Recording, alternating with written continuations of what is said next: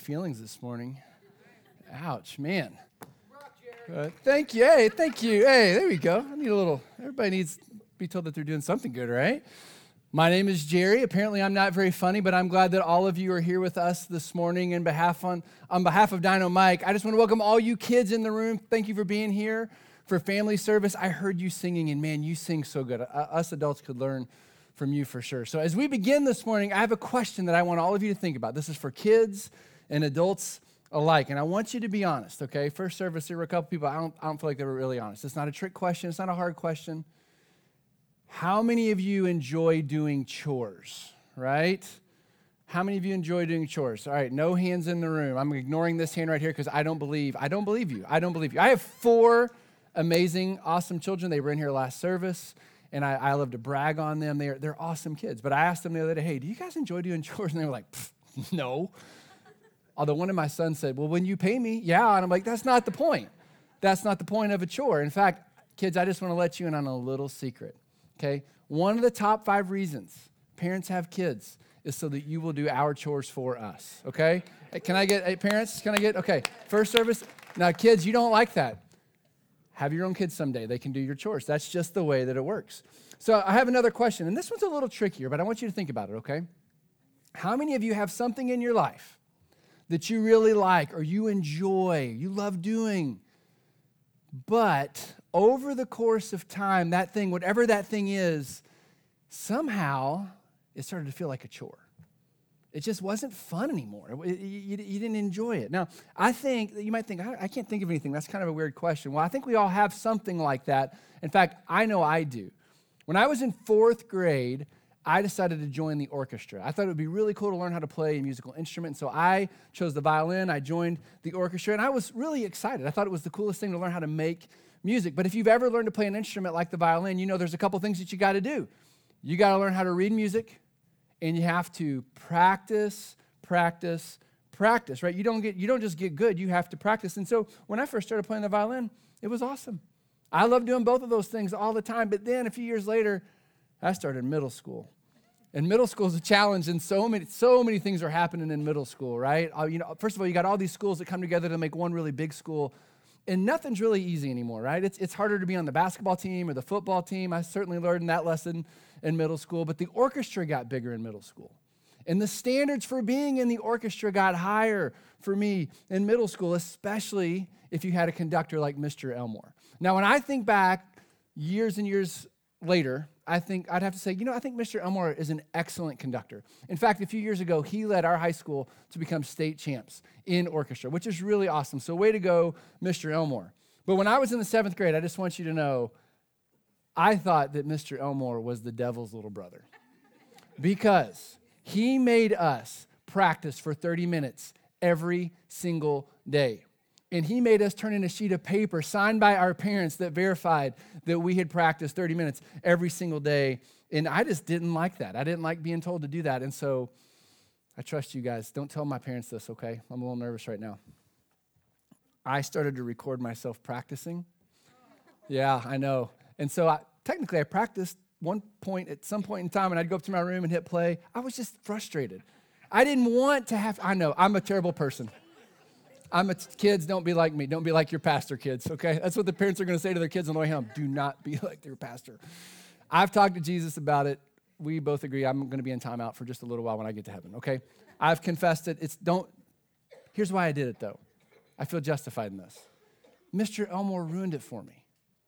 Orchestra wasn't something that I wanted to do anymore, something I had to do, and so it just felt like a job. It felt like a chore, and so I just dropped it. I was done. I walked away, and I thought, it feels like a job to me, and I wasn't ready to have a job yet. Now, I bet if we went around the room, we could all say, oh, yeah, I've had something like that before. In fact, I got one for you. How many of you, by show of hands, have a brother or a sister? Okay? Now, this applies to other areas of life. If you have a brother or sister, has loving your brother or sister ever felt like a chore to you? Yes, of course. You guys are so much more responsive than the first service. Thank you. It's good to know that you're listening. Maybe it's because they're older than you, or maybe it's because they're younger than you. Maybe they wipe their boogers on you, or maybe they smell bad. I don't know what it is, but something about loving your siblings is really hard. It feels like a chore, doesn't it? Mainly because your parents say, you have to love your brother, right? And all of a sudden it sounds just like you have to take out the garbage. It feels like a chore.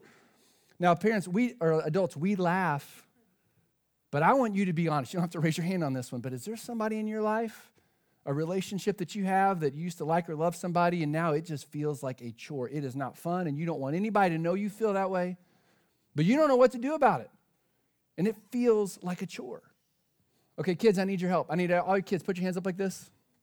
These are earmuffs. I want you to put them on for me, okay? Put them on tight. I got to talk to your parents about something. Okay, parents, does parenting ever feel like a chore? Does parenting, I get an amen over here. You love those little gremlins because they're your little gremlins. I love my gremlins. But oh my goodness, parenting can feel like a chore, can't it? It's just hard work. You love them. Okay, take your muffs off. I just asked your parents a question and they nodded. They love you very much. That's all you kids need to know. Your parents love you so much. One day, kids, you're going to have a job and your job's probably going to feel like a chore. You're going to love it when you start, but then you're going to meet the people you work with. Oh, they can be a chore. Or just the work in general, and you're going to be driving to work one day and you're going to be gripping the steering wheel so tight and you're going to be like, it feels like a chore to me. It feels like work because it's work. It's not something you get to do. It's something that you have to do. And to some degree or another, that's just the way life works. There will be things that we enjoy that will feel like a chore. And as it turns out today, we're going to see a story where Jesus talks about something that was never, ever, ever, ever, ever, ever, ever meant to be or feel like a chore. But more often than not, it becomes a chore. And so if you want to follow along in this conversation that Jesus is having, you can turn to Matthew chapter 11. Now, in the Bibles around the room, in the adult Bibles, that's on page 682. Or if you have one of these kiddos' Bibles on the floor around you, it's on page 1065, chapter 11 of the Gospel of Matthew. And last week, if you were with us, we learned who this Matthew guy is, and we learned how he became friends with Jesus. And he liked Jesus so much, he went on to write a whole story.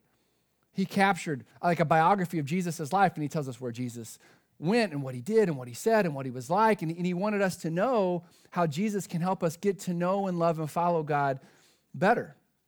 And at the very end of chapter 11, Matthew records this conversation that Jesus is having with a group of people. But before I tell you what Jesus said, I want you to understand who he's talking to. And I want you to try to put yourself in their shoes.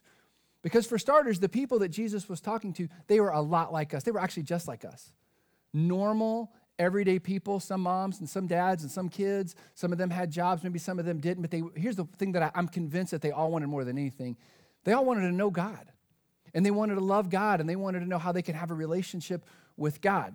Now, there's one thing about this particular group of people that you really need to understand and appreciate because it adds into the story here. These people were Jewish. They were Israelites. And here's what that meant in that day. They were taught to obey the law of God, God's law that had been given to the people of Israel 1,500 years before Jesus walked the earth when God had given Moses the law on Mount Sinai. Now, when you hear God's law, I want you to think of the 10 Commandments because it was the 10 Commandments plus some others. And if you're familiar with the 10 Commandments, they're like, hey, do this and don't do that, right? And when we hear that, it sounds like this overbearing list of chores, doesn't it? Do this and don't do that. But here's what you need to know. In Jesus' day, that's not necessarily how the people viewed it.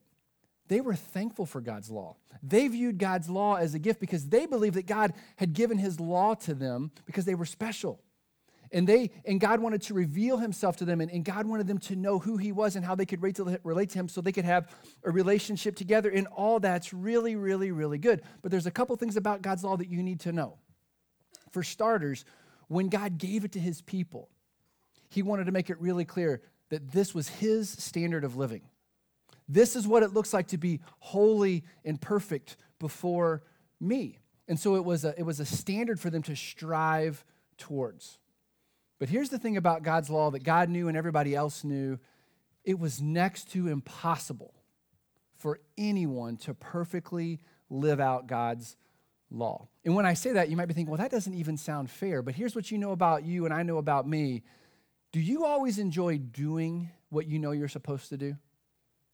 Because if you're like me, you probably do what you want to do sometimes, right? And God knew that that would be the case. Here's my law, but people are like, I don't always want to do that.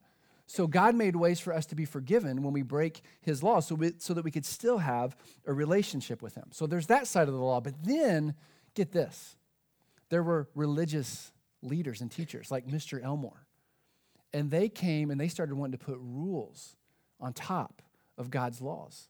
Now, it was already hard enough to keep God's law, but they started stacking rules on top of it, which made it even harder, not just to obey, but to think that God even loved them in the first place. And so, for example, one of God's laws that he had given was on a certain day of the week, you were not to work, you were going to rest, and you were going to worship God. And that sounds like a really good thing. In fact, that's one of the reasons that we gather together on Sunday mornings. We kind of set aside a day of the week where we come together corporately, kind of like this. But the religious leader said, okay, well, on that particular day, you can only walk so far from your house. And if you take one step beyond this, you have sinned and you have broken God's law. He is mad at you and you're a bad person. Or on that day that you're not supposed to work and you're only supposed to rest and worship, if you lift more weight than this amount, well, you've broken God's law. God's mad at you, and you're a bad person. And they did that with all of God's laws. And as you can imagine, the people started to feel like, well, this is just a big list of chores. I don't like this at all. And here's the saddest part about it. The people thought that's the way God wanted them to feel. And so they started feeling very tired from always having to do their chores to make God happy. And they were overwhelmed with keeping track of what they could and what they couldn't do, what they should and what they shouldn't do. And they were discouraged because they never felt like they were good enough for God to actually love them. And I want you to take a moment and put yourself in their shoes. Just imagine what it would be like to feel like that, where you just think, man, I got to be so good in order for God to love me. And I don't know about you, but here's what I know about me. I tend to mess things up. And a lot of times I feel pretty messed up. And if the name of the game is being good enough, well, I'm out, like right away. And so if I were honest, if I were one of those people, I would just ask this question. What is the point? Why bother? I mean, if God only loves people that are good enough, I know me well enough to know I try hard, but I am not good enough. I'm not good all the time. In fact, I'm not very good at, you can ask my parents, I'm not very good at doing my chores. And so if that's the name of the game, God, I'm out because I'm never going to be good enough. So why bother? What's the point? And here's the thing, I bet you can relate to those people, can't you? Because I bet in some way or another you have some religious chores that someone has taught you or that you've made up for yourself. And just like those people, I got to do this and I got to do this. And oh man, somebody else does this and well, they look pretty, maybe I should do that. And it feels exhausting. And you keep wondering, well, am I good enough? How would I know? Because if the standard's up here and I'm just way down here. Now, if you've ever felt that way before, and if you've ever felt like worn out and run down and frustrated, I just want you to pay really close attention to what Jesus says next. Because when he's talking to those people, I think what he has to say for them, he's actually saying to us, and he's talking specifically about feeling worn out and run down spiritually. Listen to what he says in Matthew 11:28. Listen to these words. Come to me, all of you who are wearied and burdened, and I will give you rest. Come to me, all of you who are weary and burdened, and I will give you rest. Now, this story is only recorded in the Gospel of Matthew. I looked in other Gospels to see kind of if I could learn more about it. And so I had to picture in my mind, what would this be like? And I just pictured Jesus walking over and picking up a megaphone and picking it up and, is this thing on? Is this thing on? Can I have your attention, please? And everybody looks over at him and he says this. If you're stressed about life, if you are sad and depressed because you don't know if anybody anywhere loves you, if you're tired of feeling like a phony, if you wonder if you have what it takes, or you're just feeling run down and worn out because you've been trying way too hard for way too long to be better than you know you really are, if you're tired and you are burdened, I am talking to you. And if I'm in the crowd, I'm leaning in a little bit.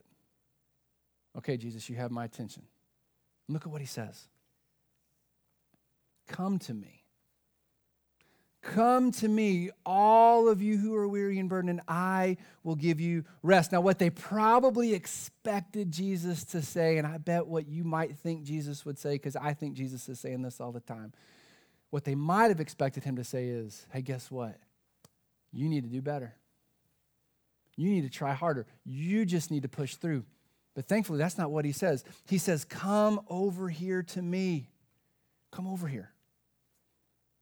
I want to help you understand what it really looks like to know and love and experience God. And he doesn't lay down a bunch of chores for them to do. He just gives them an invitation to get to know him better. Now remember, who's he talking to? He's talking to a bunch of people that are religiously and spiritually worn out. They are burdened because there's this list of chores that they feel like they have to do in order for God to even be happy with them, much less love them. And maybe you can relate. Maybe you got your list and you're always working the list and you try so hard, but it's exhausting. You know what I think Jesus is really saying in plain English? Hey, why don't you just stop and take a break for a minute? It's break time. Just take a break. Put it down. Come over here. I just want to talk to you. I just want to, man, you look exhausted. You don't even look like you're having fun. Come over here. Let's talk. And he says, come to me. Now think about this. That's 2,000 years ago. I mean, it's not like we can go and say, okay, at Tuesday at noon, I'm going to meet Jesus at Bar Louie and we're going to have lunch. It's not like a certain place at a certain time. He's saying, come. So what's he mean when he says, come to me? I want you to think about this. I think he is giving us an offer. We're moving in this direction. We're trying to do our things. He's like, why don't you just put all that stuff down and turn around and just move, take a strategic step in my direction. Come over here where I am. I want to show you a better way. Because what you're doing, it's not working. You don't even look happy. Let me help you find what it is that you're looking for. And then look at what he says in verse 29. He says, take my yoke upon you and learn from me, for I am gentle and humble in heart, and you will find rest for your souls. Your soul, my soul, is the part of us that God has created to be eternal, to live on forever somewhere. And Jesus says, would you like to rest in that part of you? I want to help you. But he says, take my yoke upon you. Now, a yoke, if you don't know this, a yoke is a tool that a farmer would use. It looks just like this. It's a big piece of wood, and you would put a cow or an oxen in here, and this is what it looks like when it's on an animal. And think about this. If one cow or oxen is strong, two is actually stronger. You can move more weight that way. So this is what a yoke looks like. Now, some of you might be thinking, okay, time out. Jesus just said, come to me if you're weary and burdened, I'll help you find rest. I like that idea, but now you're saying that he's going to put a big piece of wood on my back? That sounds like chores. We all agreed we don't like that. Actually, that's not what Jesus is saying here. This is really interesting. In those days, a religious leader's yoke was their teaching. And so to take on a teacher's yoke meant that you were going to align your life with that teacher. Literally and figuratively, it meant that you would learn how to follow their example and to learn to be like them. Now, what was the yoke of the religious leaders of Jesus' day? Do more and more and more and more and more, and it just was a burden. And Jesus says, no, don't do, come. Come to me. I want to show you a different way. I think in essence what Jesus is saying here is come over here and learn to walk with me. Let me show you how to move at my pace.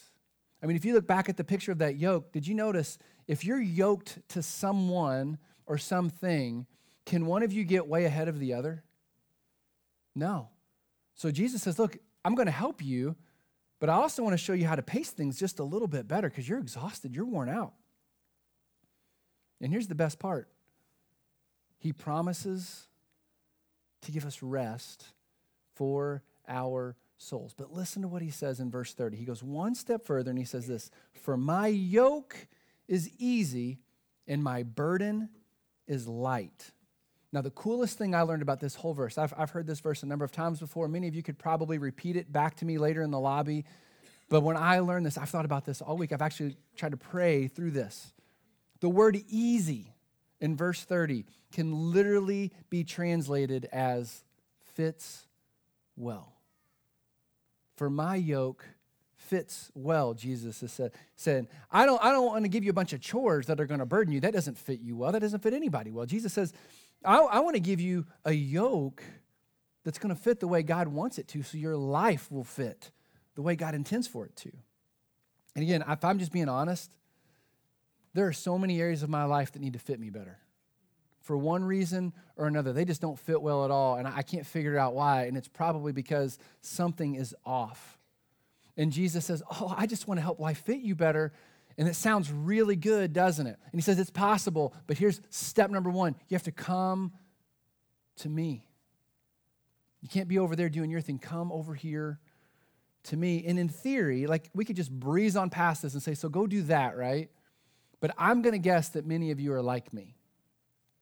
And you don't realize it, but somewhere on your person or in your mind, you have your list of religious chores. This is Jerry's list of religious chores.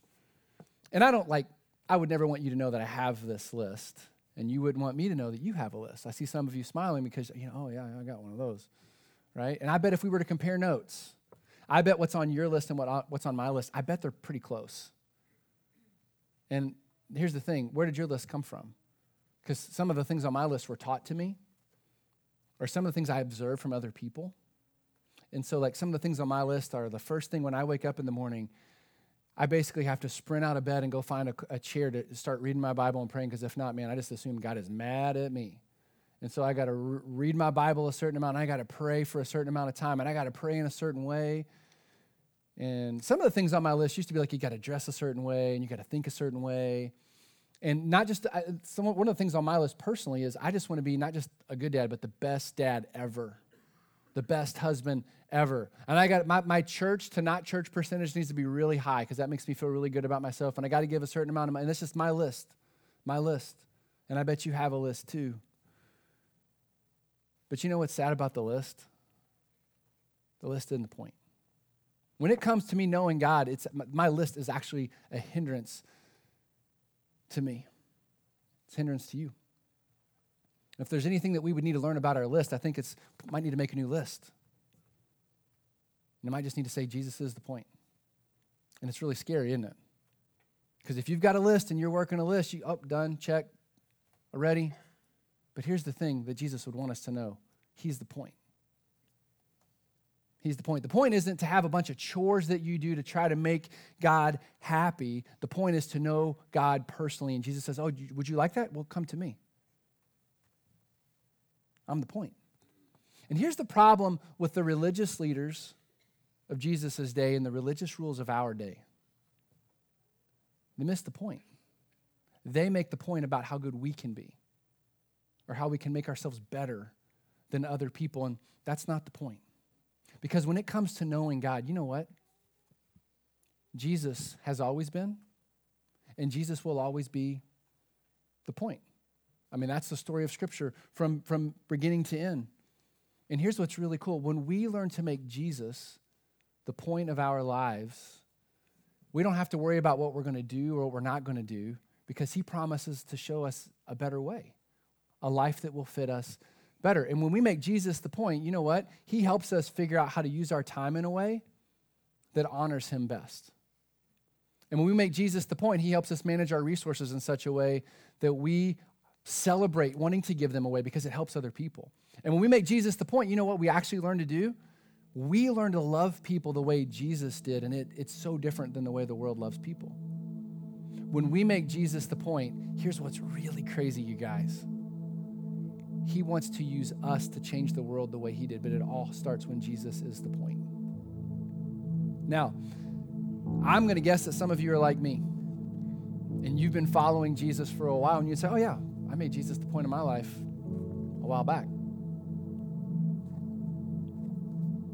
But are you clinging to this? Do you have one of these? I do. I'm just going to be honest with you, I do, and I hate it. I hate it. Hate it.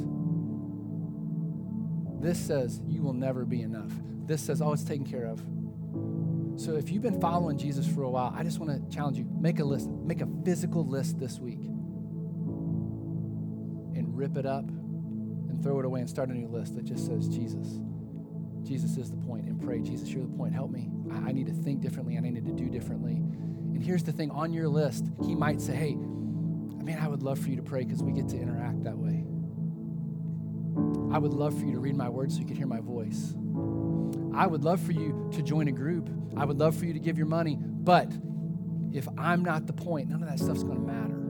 So the things on the list aren't bad, but if this isn't the top of the list, forget about it. So if you're feeling weary and burdened, you've been following Jesus for a while, start a new list, one item. But I also know there's some of us in the room, we've never made Jesus the point.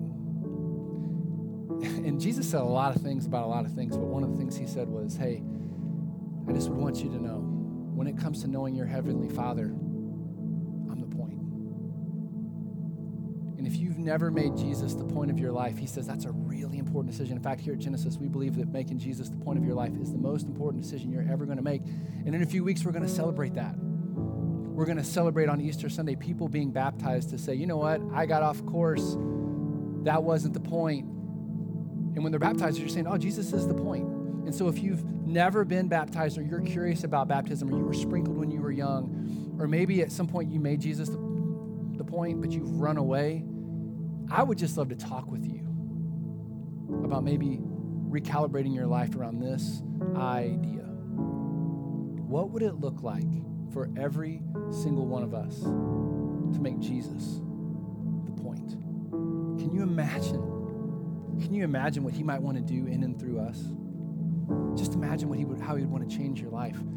I probably wouldn't be a very grumpy husband and father, because if he's the point, I'm just doing all those things differently.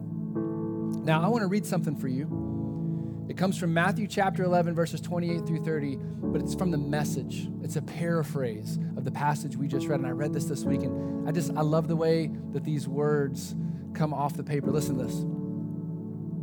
Are you tired? Are you worn out? Are you burned out on religion? If so, Jesus says, come to me. Get away with me and you'll recover your life. I'll show you how to take a real rest. Walk with me and work with me. Watch how I do it. Learn from the unforced rhythms of grace. I won't lay anything heavy or ill-fitting on you. Keep company with me, Jesus says, and you'll learn how to live freely and lightly. If you are feeling weary and burdened in your relationship with God, Jesus says, come to me. Let's pray. Jesus, I am so thankful for the simplicity of this message. And I've heard this message so many times, and I have missed the point. I have missed the point because my life doesn't always fit me very well. And I know it, and it's because I'm not living the life you would have for me, and I'm going to guess my friends here feel the same way. Holy Spirit, will you teach us to make Jesus the point? Would you help us to shred, to burn, to destroy the list of religious chores that we have made or that someone has made for us, and would you set us free? Would you remember that when we're yoked to you, we walk side by side with you? You do the heavy lifting and you just show us how to follow your example. I pray for my friends here today that don't know you, Jesus. Would you help them to make you the point, to surrender their way to yours and to experience the freedom that comes from knowing you? Jesus, we love you. You are the point. We ask this in your name.